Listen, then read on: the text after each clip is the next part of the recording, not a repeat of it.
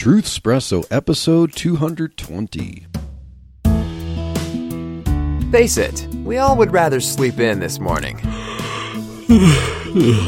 That's why God gave us espresso, to kickstart our zombified corpses into hyperdrive. And now, giving your mind and soul the morning shot of truth it craves. This is Truth Espresso with Daniel Minnick.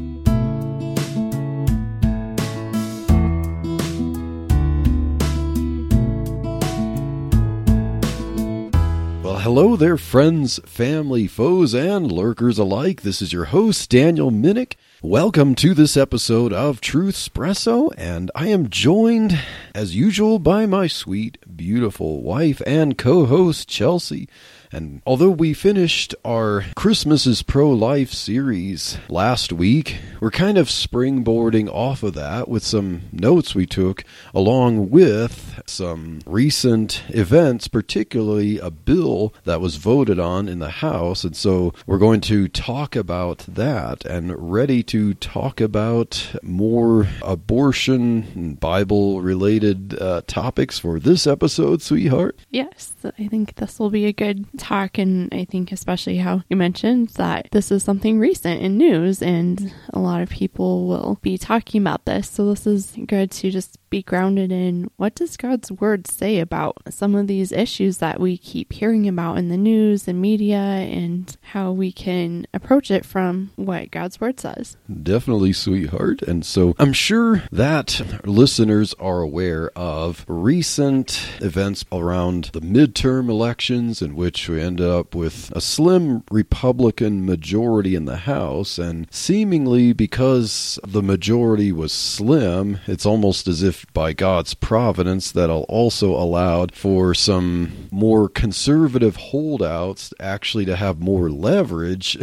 on the election of the Speaker of the House there. So Speaker Kevin McCarthy was recently after the 15th round of voting because there were 20 holdouts there that refused to vote for him unless he conceded. And I think if the Republican majority was more than it was, the Freedom Caucus would not have had the leverage to make those concessions. So even though there's a slim Republican majority there, it might end up being the most conservative House that we've seen for quite a while. And we pray that God will use some of these people here in the House to push some good bills, and even if the current Democrat Senate doesn't pass them, at least use these bills to expose and force the hand of some of these Democrats so that things will be revealed. So that's our prayer for this current House majority here. And one of the things recently that the House voted on and passed was a bill, H.R. 26, called the Born Alive Abortion Survivors Protection Act. So on January 11th, this bill passed the House with 220 voting in favor of it and 210 voting against it. So all the Republicans there voted in favor of it.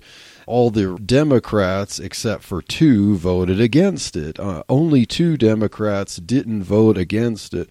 Representative Henry Cuellar of Texas voted in favor, so he was the only one who actually voted in favor of it. And Representative Vicente Gonzalez, also of Texas, voted present. So basically, he didn't want to vote in favor or against it, so he just kind of threw away his vote by voting present. And so, because of the Republican majority in the House, they were able to pass this particular bill out of the House, and now it goes to the Senate, where, of course, given the way the Senate is right now, we don't expect it to pass the Senate, and if by some miracle of God it passed the Senate, it would have to be an equal miracle of God for President Biden to sign it to law. But at least these things are being debated and voted on, and it's forcing people to have to actually take a stand and reveal themselves. And I think that's a good thing, I think. So I was thinking maybe we could just read a little bit of the bill itself just to give our listeners an idea of what the bill is talking about. So the Born Alive Abortion Survivors Protection Act is a bill that says, this bill establishes requirements for the degree of care a healthcare practitioner must provide in the case of a child born alive following an abortion or attempted abortion. Specifically, a healthcare practitioner who is present must 1. Exercise the same degree of care as would reasonably be provided to any other child born alive at the same gestational age, and 2. Ensure the child is immediately admitted to a hospital. Additionally, a healthcare practitioner or other employee who has knowledge of a failure to comply with the degree of care requirements must immediately report such failure to law enforcement. A healthcare practitioner who fails to provide the required degree of care, or a healthcare practitioner or other employee who fails to report such failure, is subject to criminal penalties, a fine up to 5 years in prison, or both. An individual who intentionally kills or attempts to kill a child born alive is subject to prosecution for murder. The bill bars the criminal prosecution of a mother of a child born alive under this bill and allows her to bring a civil action against a healthcare practitioner or other employee for violations. End of the bill. So it's a pretty short, simple bill there. Of course, being 100% pro-life here, we would look at this kind of bill as like, well, of course, but things need to go a lot further than that. You know, like life begins at conception and all that. Abortion itself, the practice should be completely unthinkable and illegal. Society should not favor abortions at all. So this bill kind of becomes an example, somewhat of a litmus test, not really a litmus test, but I think a thermometer, okay, to evaluate the thinking of some of these people who opposed it, because, you know, as you read it, it seems like it's simple. It's not saying, okay, someone must do specific things. It's just kind of like, hey, as a medical provider, you care for a born child as a human being. So regardless if it's a baby who's survived an abortion, if it's outside the womb, you know, you care for it like you would any baby. So it's kind of like, hey, anyone who's born, treat them with the same kind of medical care.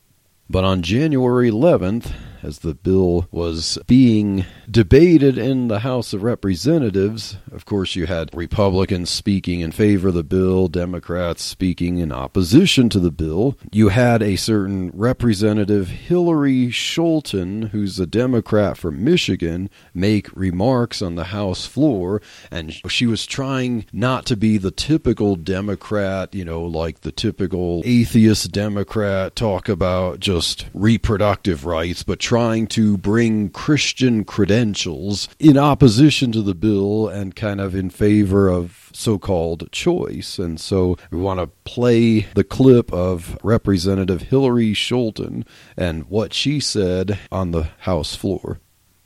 Madam Speaker, I rise today in support of parental and maternal rights and in opposition to H.R. 26.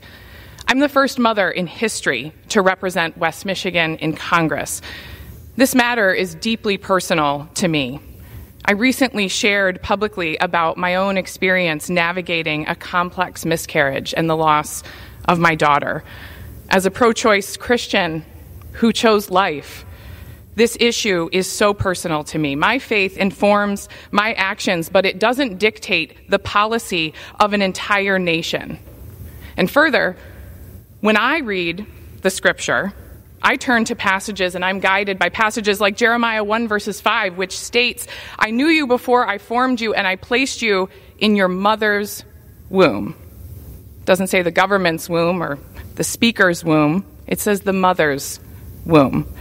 I believe life is precious, but I reject the idea that if I embrace the sanctity of life, I also must be forced to invite the federal government in to regulate it. We must protect families from unnecessary government intrusion into the most sacred and personal decisions of our lives and our children's lives. Thank you. The gentlelady's recognized. Thank you. Thank you. Okay. So, sweetheart, when you hear that clip, Does it seem like this woman is really, like, truly a Christian in full understanding and devotion to the Bible when she can take Jeremiah 1:5, which many people will quote against abortion, and to try to twist it into a verse to favor abortion? Does it seem like she's being genuine to you? Does it seem like she's being someone who's otherwise fully understands the issue? And is she interpreting that verse correctly in this case? Yikes. That's a loaded question there. I mean, my first thought when I was listening to that was that sounds like a very watered down version of that verse.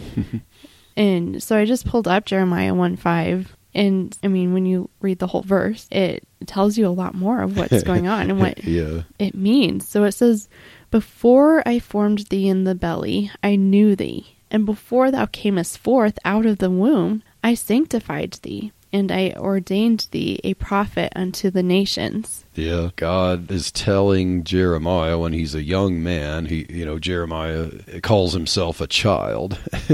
He's like that young. He thinks he's not equipped to speak to Israel because he's still a child in his own understanding. But God says when he was in the womb, God sanctified him. So how is it that somehow we're supposed to get choice or abortion from this, when God is clearly talking about the personhood? God has a relationship, I knew you, like someone, you have a relationship with him. And he was ordained and sanctified while he was still in the womb to have a role that God would have for him to do. Well, I think to me this verse is cool too because it's talking about the entire process. So while you're being formed in your mother's womb, you are still this known child, this person. And that doesn't change even when you come out of the womb. Because it's saying like, okay, you come out, you're like this, and it's easier for everyone to see that, yes, you're known. But even before then, when you're in the womb and not everyone can see you, but God still sees you in there. So you're the same person, whether you're in the womb, you're outside of the womb. And that's why God's saying this baby, this child is precious. They're valuable. And that's where we're saying that this bill needs to add protection to these unborn babies that are born, despite of an abortion. They're born and they're a human being. They are alive. And they need to be sustained. And as a medical professional, that is your job.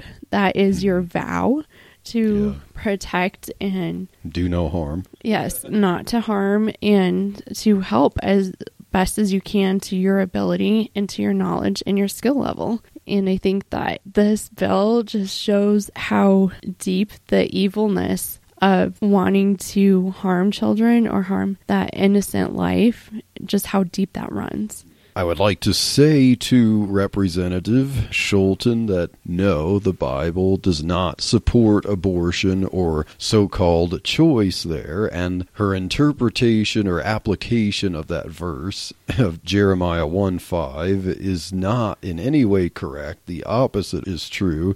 So we want to get into other similar supporting verses in the Bible that demonstrate, like, she doesn't know what she's talking about, and if she does, she's being deceitful. But first, before we get into some verses, I want to just kind of make some comments about this bill and the situation with it.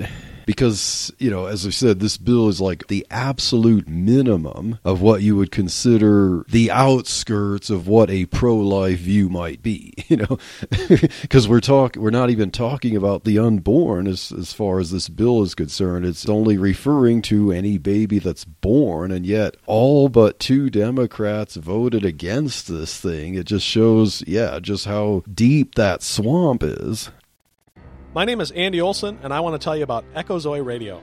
Echo Zoe Radio is a podcast outreach of Echo Zoe Ministries. Every month I find a knowledgeable guest to talk about an important and interesting topic that affects the church today. We carefully balance the discussions of positive, God-glorifying doctrines of Orthodox Christianity from a mostly Reformed point of view, with exposés of heresy, false teaching, and poor practice that goes on throughout the church today. You can find us at echozoe.com. That's ECHOZOE.com. So I have a verse Okay. that actually talks about that right now. Okay.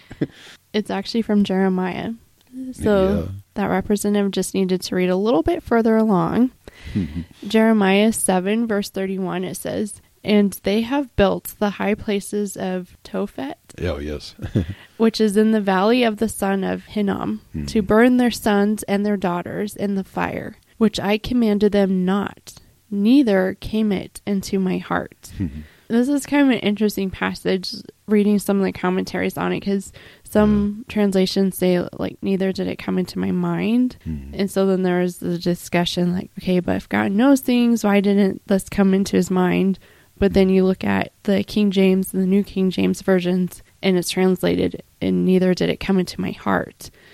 But just showing, like, the depth of the evilness that people went to during that time to sacrifice their children by burning them in the fire. Yeah. And God's just so grieved by that. Like, oh my goodness, like, these people are even going to this extent of harming their own children.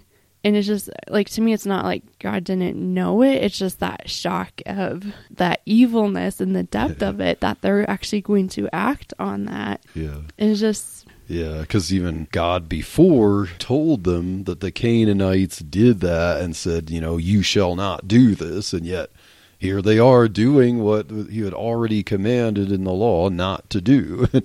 Yeah. So it's like, it never entered my heart that this would be a practice you should do, and yet here you are doing it. And yeah. That's just how I think this bill is. It's like, okay, you never think that a good majority, well, the majority of the Democrats would vote for, yes, it's okay to go ahead and continue to kill a child outside of the womb. Yeah, I was going to comment about how it wasn't long ago when most Democrats would have at least argued that anyone outside, like, birth was the dividing line, that anyone outside the womb, by definition, then had the right to life because it was no longer inside the mother, because everything was about, okay, if it's in the mother has the choice, but then outside the mother, it's like, okay, so now it seems like Democrats want to believe that somehow a choice of abortion extends outside the womb. So if a baby happens to be born after a botched abortion, which this bill is addressing, doesn't this now mean that the baby's outside the womb, and it's now, according to their understanding, or at least what they used to understand, that it's now a human person and therefore has the right to life?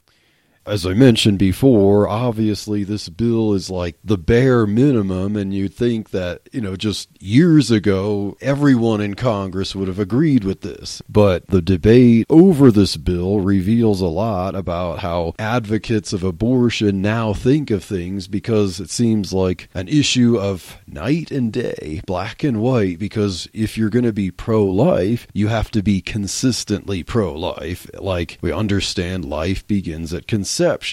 Because if you make compromises there, everything's relative. It could be like a slippery slope and stuff. So to be consistently pro-life means that all life is precious. Beginning at conception, you just don't intentionally take the life of an innocent human, unborn or born. And then on the other side, it now seems that abortion advocates, where they used to be like kind of, well, maybe we can do abortions up to 28 weeks or something. After that, then it becomes murder. Or then some will say, well, as long as it's inside the womb, then it's a choice. But now it's like bills like this and the current Democrats' commitment to the sacrament of abortion demonstrates that they're trying to be consistent with their view, such to the point of, well, if there's any challenges to it, if there's any restrictions, even with a bill that anyone who's outside the womb by definition must be treated equally under the law, then it reveals that, oh, well, that might poke holes in anything before that or anything we want to have as a choice. And so, yeah, so when you have just a common sense, like it should go without saying type of law that says, hey, if it's outside the womb, you treat it the same way. The fact that Democrats are so opposed to this, it shows that it's going to reveal things. And the slippery slope with their thinking is that the mother and her doctor alone determine before birth that a baby can be aborted. And somehow that carries like a divine sentence. It's almost like, okay, they've sovereignly declared a death sentence on that baby. But what happens if the baby is born? Okay, they tried to exercise abortion, but the baby survived and is now outside the womb and breathing. Then it's like, well, it's still under the sentence of the choice that we made, so now we still have the right to kill it. Then you have to think, well, what if the choice of abortion didn't intend to have an action? Like it was kind of like, okay, I hereby declare before birth that we're going to abort the child, and then they just don't go through with any kind of abortion. They're thinking, yeah, I'll wait. Let's try this. Let's give birth and then be thinking like, let's see what parenthood is like. And then it's like, well, we already elected to have an abortion. So let's pull out the abortion card 28 days later or a year later, like just a decision to have an abortion at any point while the child is unborn, using the Democrats' logic that now a baby outside the womb still should be able to be killed. Well, doesn't that mean technically someone can abort any time later in life if they just made that decision while the baby was in the womb? Like, where does this logic lead? That's the question here to ask these Democrats who oppose such a simple, obvious bill that isn't even dealing with the womb. And that was a question that I was going to have with Representative Scholten there, her comments, because he said that it's the mother's womb, it's not the government's womb, it's not the speaker's womb, but wait a minute, we're not even talking about a baby in the womb, we're talking about a baby outside the womb, so is it now still the mother's womb even with the born baby? That's my rambling about this, but really that's the question I'm trying to ask. Where does the right to abortion end, if not even with this bill that they're debating and the Democrats all said no to it? Doesn't this line of thinking remind you of Nazi Germany? Oh, yeah. Yeah. I mean, babies are marked for if they're going to live or they're going to die. To the abortion advocates, it doesn't matter what age, what location, they're just marked for death. And I think that's where we as Christians have got to keep fighting and standing up against this evilness, because they're not going to stop. And basically, if you're labeled wanted or unwanted, then you're going to either receive treatment or have your death sentence.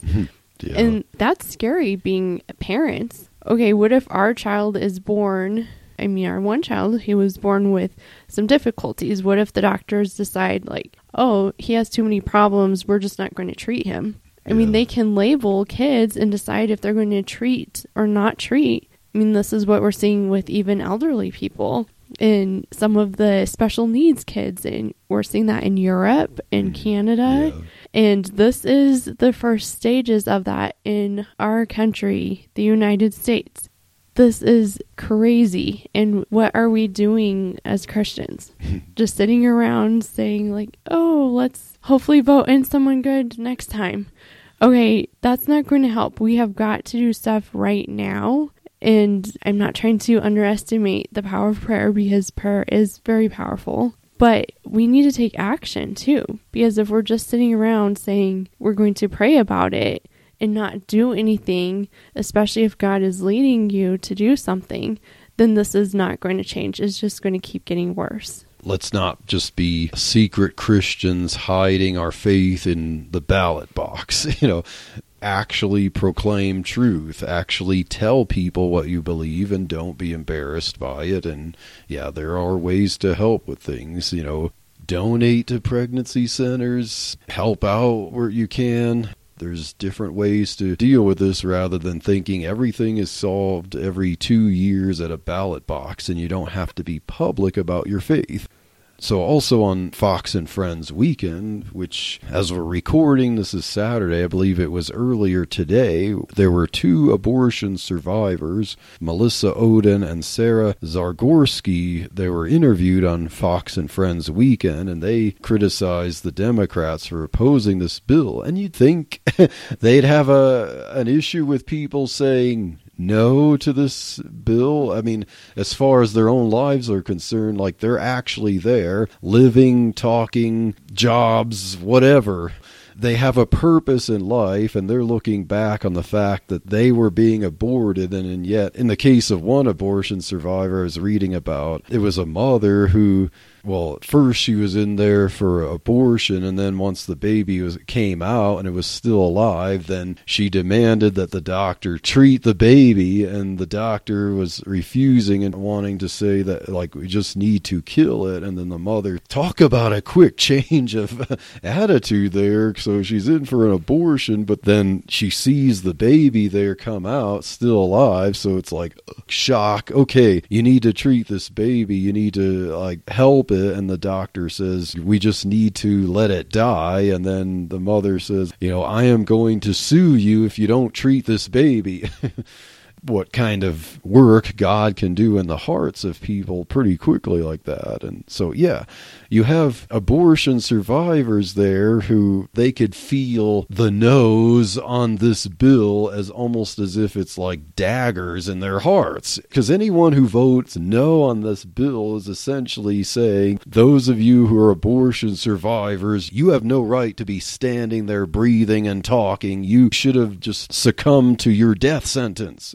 You just think about it. I was reading the comments on this particular article talking about these 2 abortion survivors, and of course there was Democrat comments, and someone was challenging the idea that they were truly abortion survivors because they're trying to claim that such a category of people doesn't even exist.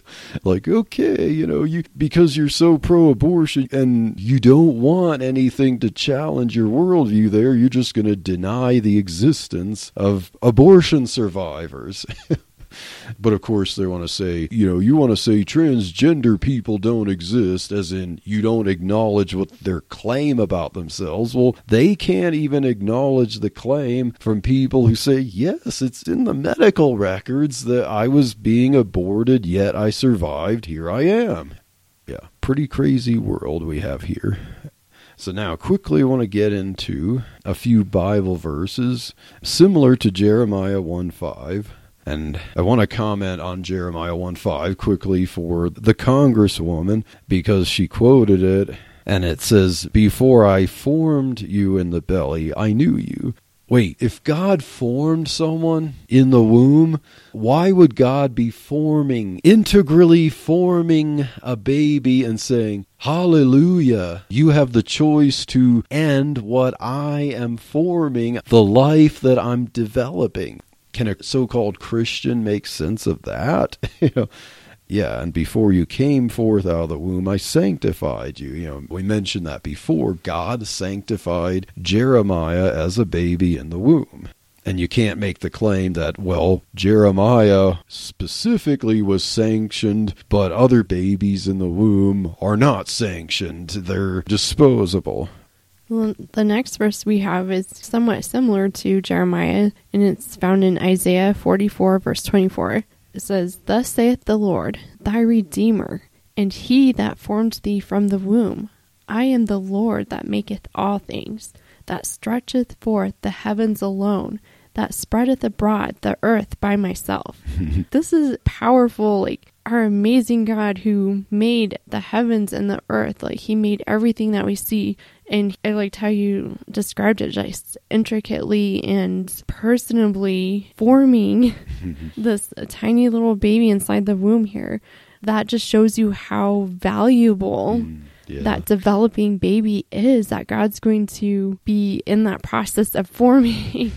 I don't know, it's just like a mind-blowing concept to think, okay, God's hands who are stretching out the heavens and the stars, like how vast they are, and then this little tiny baby in there, he's like delicately forming. It's just it's just so amazing to think of that. Yeah, that's paralleling, he's the one who forms you in the womb with, he stretches out the heavens and spreads the earth. Like, okay, why would you put those on the same plane there? But yeah, that shows, as you said, sweetheart, the importance, the value that God is placing on one forming in the womb.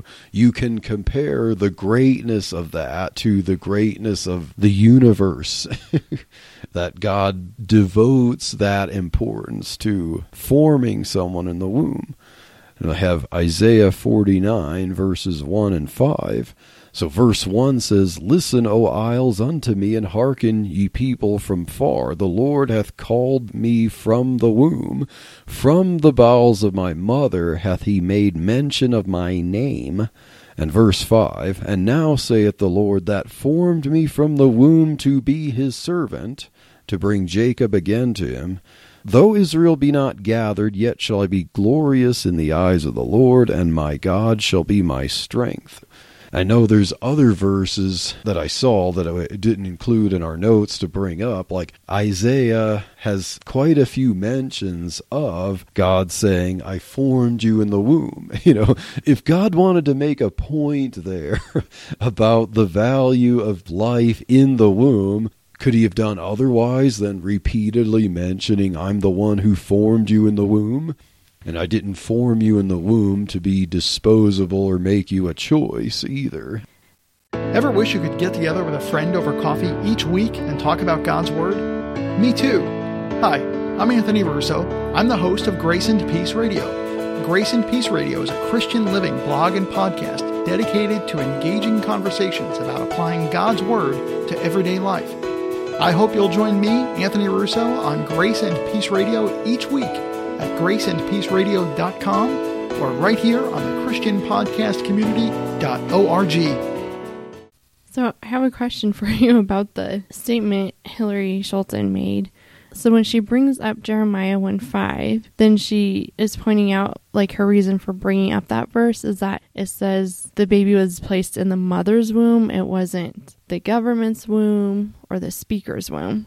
So she's not arguing that there isn't, like, a baby developing or valued in the womb. Yeah. But she's saying, like, it's because it's the mother's womb specifically, that's why it should be the mother's decision to be able to choose abortion or not. Yeah, that seems to be what she's trying to claim. Like, the womb doesn't belong to the government to control or regulate, such as disallow the choice of abortion, or that somehow, because if the government is protecting the life of the baby, that somehow it's claiming ownership of the woman's womb. Yeah. That's how abortion advocates constantly look at things like that. Just, okay, it's a human life. No one's allowed to kill it, or there's penalties, just like there's a penalty for murder. Like, okay, so say someone murders their 13-year-old child, and then the government, as appropriately, issues a penalty on that murder. Could that person say, well, this was my child, you didn't own him? Like, you know, of course we look at that as ridiculous. This isn't the government claiming ownership over someone's child, because they say, hey, you murdered someone, therefore here's the penalty. You know, that's the same thing, the way we recognize the personhood of the child in the womb. Just because it's in the mother's womb doesn't mean we're saying it's the government's womb or the Speaker of the House's womb if there's a penalty for murder for killing the child there. So basically her argument is saying location is the key point. Yeah, so exactly. If the baby's located in the womb, then it should be the mother's decision. And ironically, this whole bill that she was trying to use that verse for wasn't even talking about anything in the mother's womb. Yeah. So that's what's strange to me, even though I understand that abortionist advocates seem to have to go to this point as we're asking those questions like, well, because she decided that the baby must die. If somehow it doesn't die and it's now outside the womb, well, I made the decision, it must be carried out. I think the representative needed to find a translation that said in the mother's house. That would have been more fitting. Because then it wouldn't matter if it's like the mother's universe. Yeah. Yeah.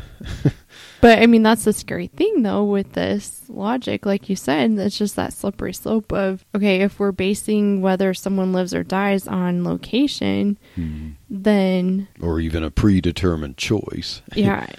Then it doesn't matter, if you kill someone else in your household. Like, it's just so crazy, and it's crazy to think about how many people are against this bill. So another verse, I know we mentioned this in a previous episode talking about abortion. At Job 31 verse 15, it says, "Did not he that made me in the womb make him? And did not one fashion us in the womb?" So once again, we have this language talking about God fashioning and developing us in the womb.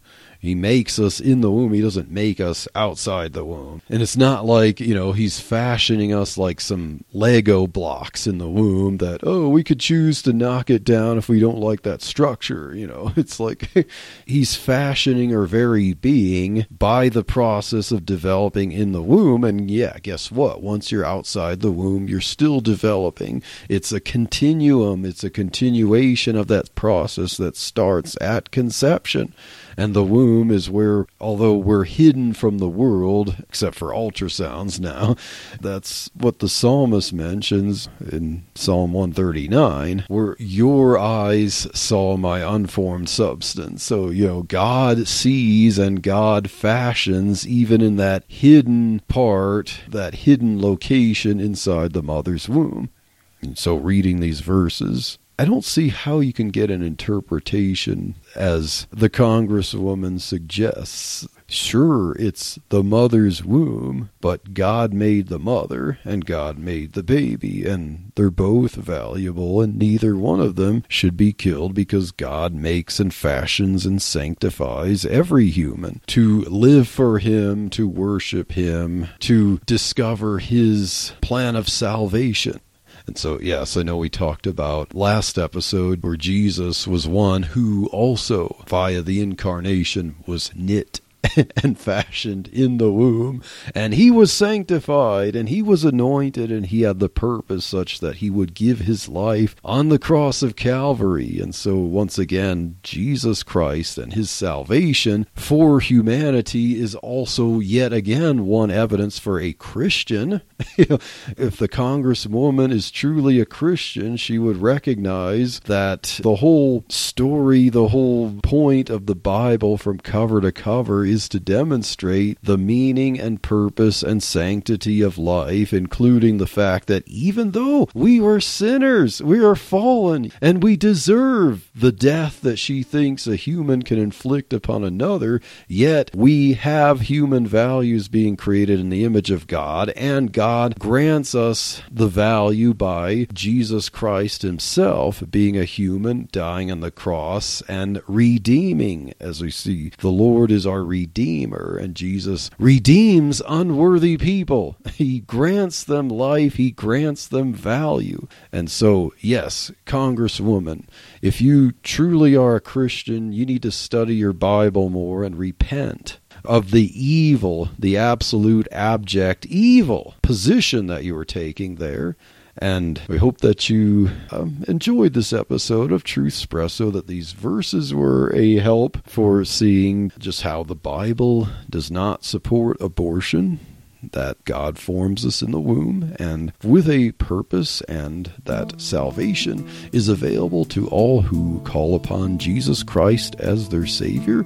And God bless. Thank you for waking up with Truthspresso. good morning, and God bless your day. Hey friends, Daniel Minnick here again. If you liked waking up to this episode of Truthspresso, I would really appreciate it if you would rate it on Apple Podcasts, Stitcher, or whatever application you use to listen to Truthspresso.